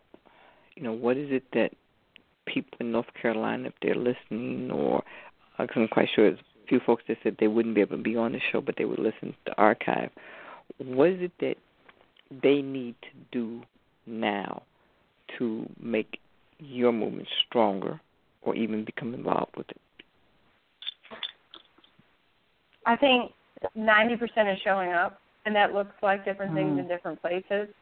Whether it's showing up to a gathering in Raleigh like we just had on Monday, showing up on Sunday night to a multi-faith gathering, showing up in your context, in your family, in your community, showing up to polls. We've got to get out there and vote. We just cannot sit down. We have to show up again and again. One of the first pieces of advice I got in ministry is from a mentor who told me, there are going to be plenty of times in your life when you want to duck because you're tired, because that vigil's gathering outside and it's raining and it's a little cold, and you'd rather watch that TV show that's on and you want to watch Grey's Anatomy or whatever it is. You can't duck. You just it's always easier to duck, and there's always a reason to duck, but just don't duck. And right now we need to show up as a people. And from my position, I'll say I think what we need to do is we need to reread our scriptures. We need to go back and look at them and make sure that we got what it was that they were trying to say. I think we need to make sure that we have not been dominated by a mode of biblical interpretation or traditional interpretation that facilitates an unjust status quo and a unjust perpetuation of imbalanced power. I think the more that we begin to examine these core traditions and beliefs of our faith, the more likely it is that we're able to come out with a more authentic reading and a more authentic way of living. So if our scriptural traditions and our traditions are to be focal for us as people of faith, we need to re-examine those and make sure we heard what it was that thus said the Lord. To wax biblical. Okay, go ahead. Tag on to what Reverend Robin said is that not only do we need to show up, that's the first step, but we also need to speak up. We need to vocalize our objections. We need to let people know that what's being done is wrong, and to explain clearly why we believe it's wrong, but to make it be a voice. We need to be a presence, but we also need to be a voice. And I think the other step we got to do is also to get in touch with our individual faith. It's our faith that drives us and convicts us of what's right and what's wrong. And when our conscience, our spiritual conscience, convicts us that what's being done is wrong, we need to respond to that, and we need to stand up. And we need not be afraid, but we need to make a stand for justice.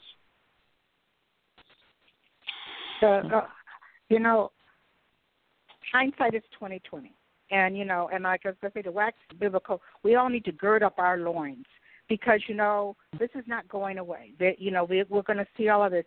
So looking back, and if you were talking to other communities, which I'm sure other communities are going to come and look and say, how do we do this? If you were talking to other communities, particularly other clergy communities and different cities, states who, it's coming, and how would you tell them, get it together, get prepared, this is the work that you need to do, and what we saw happen? What would you tell them? Get to know your neighbor. It's the short of what I would tell them. And that's the first thing. Get to know your neighbor, like for real, get to know your neighbor. Not just passing them in the street, not just even seeing them show up in the pew. Know them. How well do they know their congregation? How well do they know the day-to-day lived experiences of those who show up every Sunday and pay their tithes? Those conversations will expose a lot. And the other thing is to grow a pair, and I hope that's acceptable. But hey, we talk to real. Grow a pair. Yeah, can we talk for real? Grow a pair. I think many people. This has been my experience. Many, many, many more people are supportive of LGBTQ issues, then stand up to say so. And it's a range of reasons why people don't. Okay, some of it is careerism. Some of it has to do with the politics of their particular faith community. But at some point, the moral ground we're called to stand on, especially as clerics, demands truth and demands that justice be called for. It demands it. It doesn't say that would be nice. It demands it of us. And that requires courage. And, you know, as Reverend Dawn said, and as Reverend Robin said, and as Dr. Sadler said, you know, there is, you know, people think we just get up and do this stuff and we don't have moments. You know what I'm saying? I'm an out lesbian bishop. I have moments, trust me, okay? I have moments in terms of my personal care. I have moments in terms of the care of, you know, I'm in a wonderful 17-year committed relationship, and we've been married 14 years. I have concern about my family at times. You know, Reverend Dawn, I'm concerned about her and others of my trans family who steps up and stands up. This is not easy work. It is not for the faint at heart. But we also should not have to do it alone. And so the last thing I would say is we also can't be single issue people. You know, I'm a lesbian, but I'm also a black woman in America. Okay, I have children, I have grandchildren that are linked to me, and as such, I'm concerned about education. I'm concerned about poverty. I'm concerned about over-incarceration. You know, we can't just focus on one issue. If I'm concerned about justice, I have to be concerned about justice and not just us. And so that would be my advice to any group, that get to know your neighbor. Just start right at home. Grow a pair and own that anytime we're doing work for God and things of God, it's going to require courage. And lastly, we got to get over ourselves and think about more than just ourselves. And definitely as faith leaders, that becomes critical. The only other thing that I'd add, I agree. I was just about to say, you know, getting over yourself. So Bishop Rawls and I have worked together long enough, apparently, that we can complete sentences. But one of the other piece is, like, I think we come across, and I hope this doesn't sound like I'm being flip or superficial, but, you know, we come across as very earnest, and we are very earnest and serious people. But this work and this call and answering this call together is also soul nourishing, and it's fun. I mean, it renews you as much as it can be depleting at times. I have extended who I can call as my family, and that in ministry, which can be so lonely and so isolating and sometimes so hard, is life-giving. And so for the clergy out there who, you know, think, oh, I don't have time for another thing, it's not another thing. It's a different way of being, and that can change everything. Mm-hmm. I like that. Yeah. Mm-hmm. And, you know, for every now and then you need a good fight, you know. Get the juices going, you know. Get in there and mix it up, you know. Right.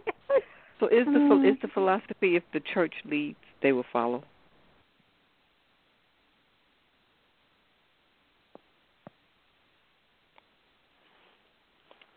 Or is that more the hope?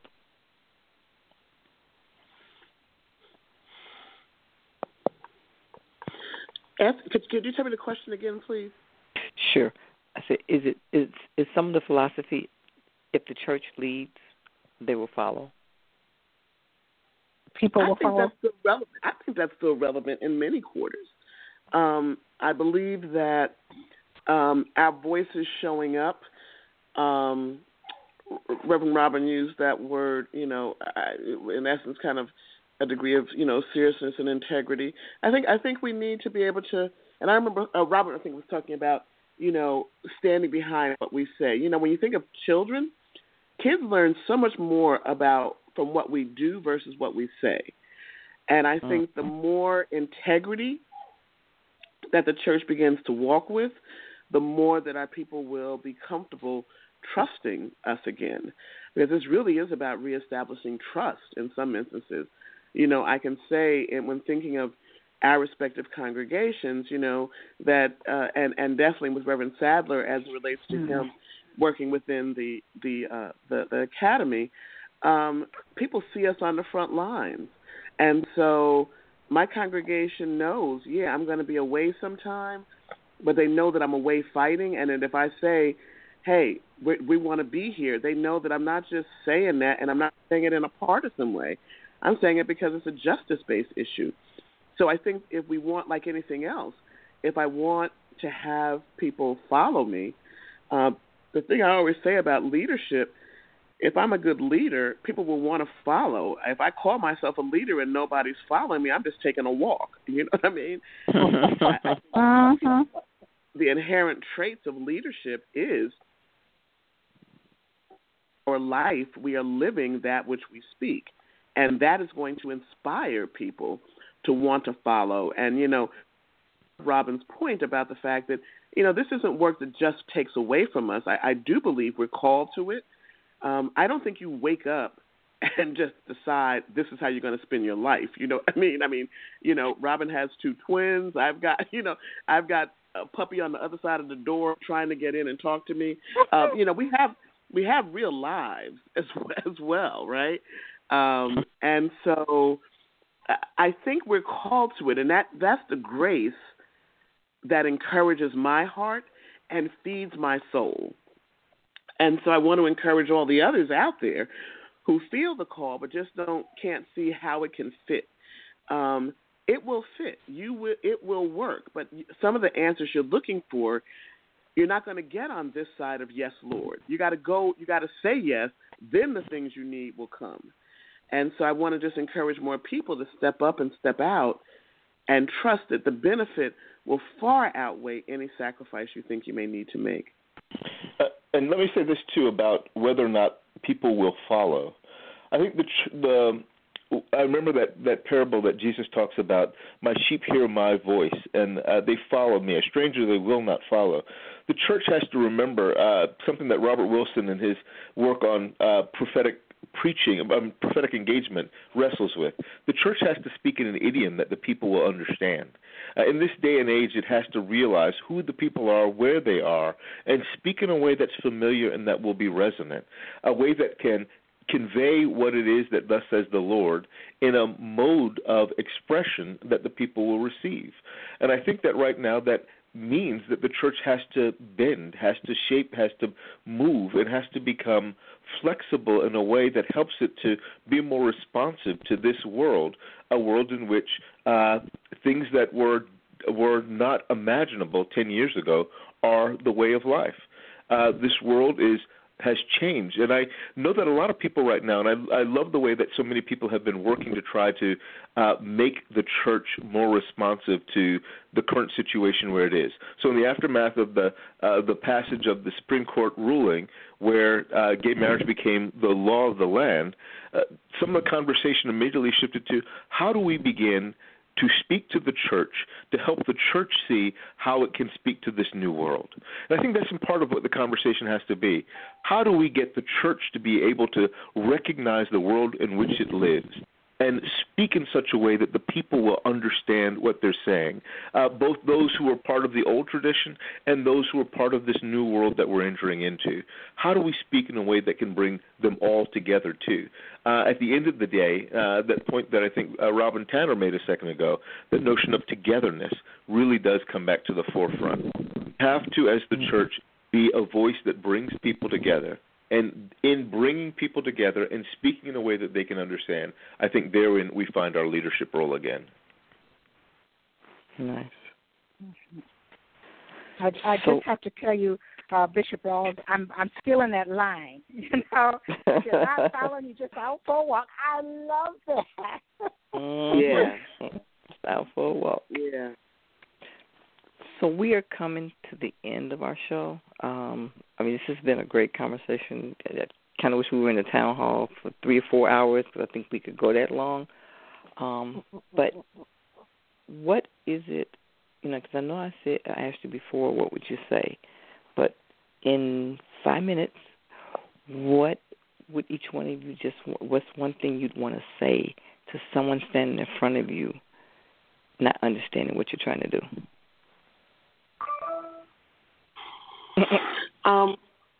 I would say two things. One is, with the things that we've talked about, that does not mean, and I'll speak to my Christian friends, it does not mean that we do not hold on to righteousness and holiness. We're not talking about throwing the baby out with the bathwater. But what I am suggesting is, love is a fascinating taskmaster. I found my life when I was living with the Church of God in Christ and the Baptist Church, and this isn't an edict against those. I'm just talking about my lived experience. I spent all of those years trying not to sin. Okay, like the goal was not to go to hell. All right. I found that life in many ways simpler than the life I live today, which is, how much bigger can I love? It's a very different path. And the love ethic demands much more of me, because that demands that I even think right. That demands that I love right.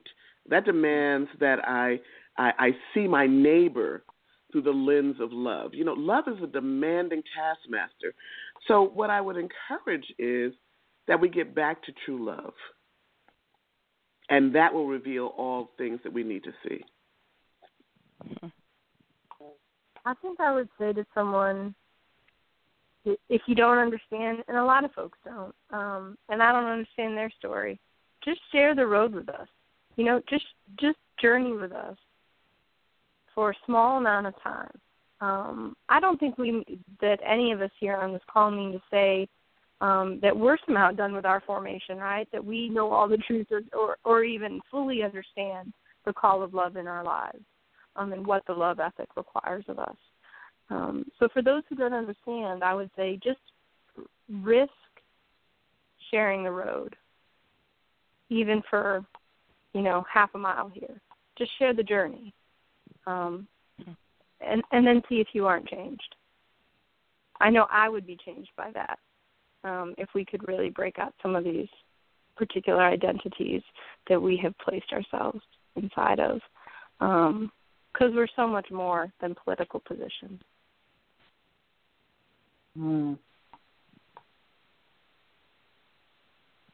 Reverend Don?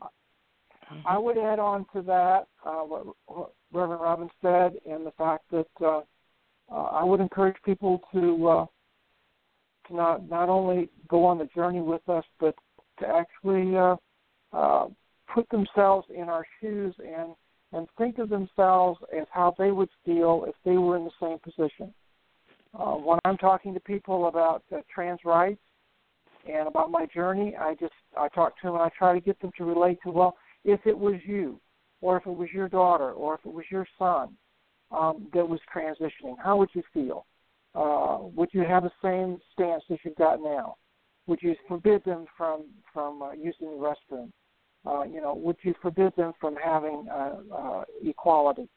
Put yourselves in our shoes and try to understand and empathize with us. And if you do, then you come to truly feel what we feel, and then it becomes important to you. Then you say, oh, yeah, well, now I understand. I wasn't thinking of it from the inside. I was thinking it from the outside. We need to put ourselves in each other's shoes and understand what it's like to suffer and to have the injustice.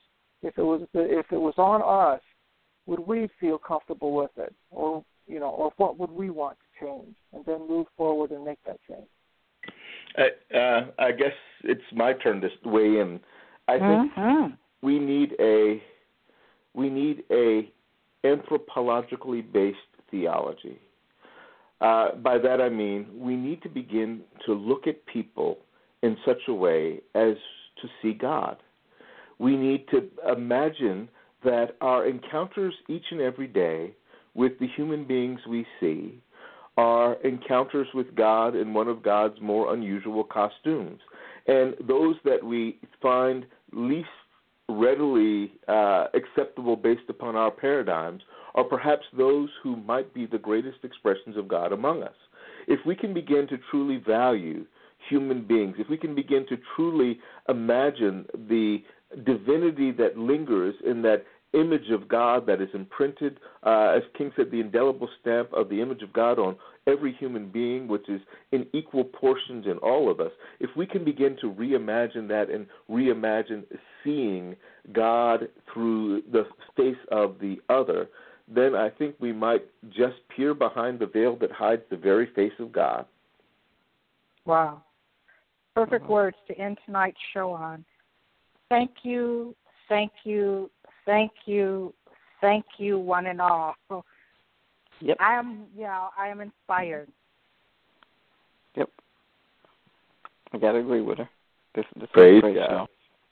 And we Thank definitely you need to for do it again. allowing us to come on your show. Thank you so much.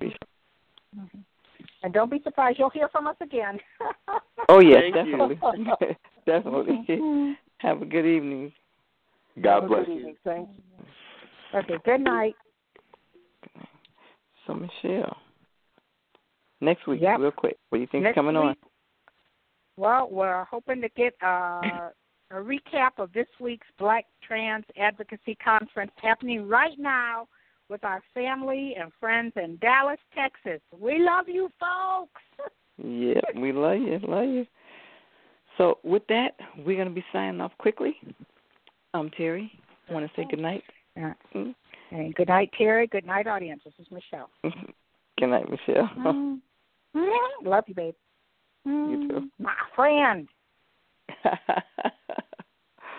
See ya. Mm-hmm.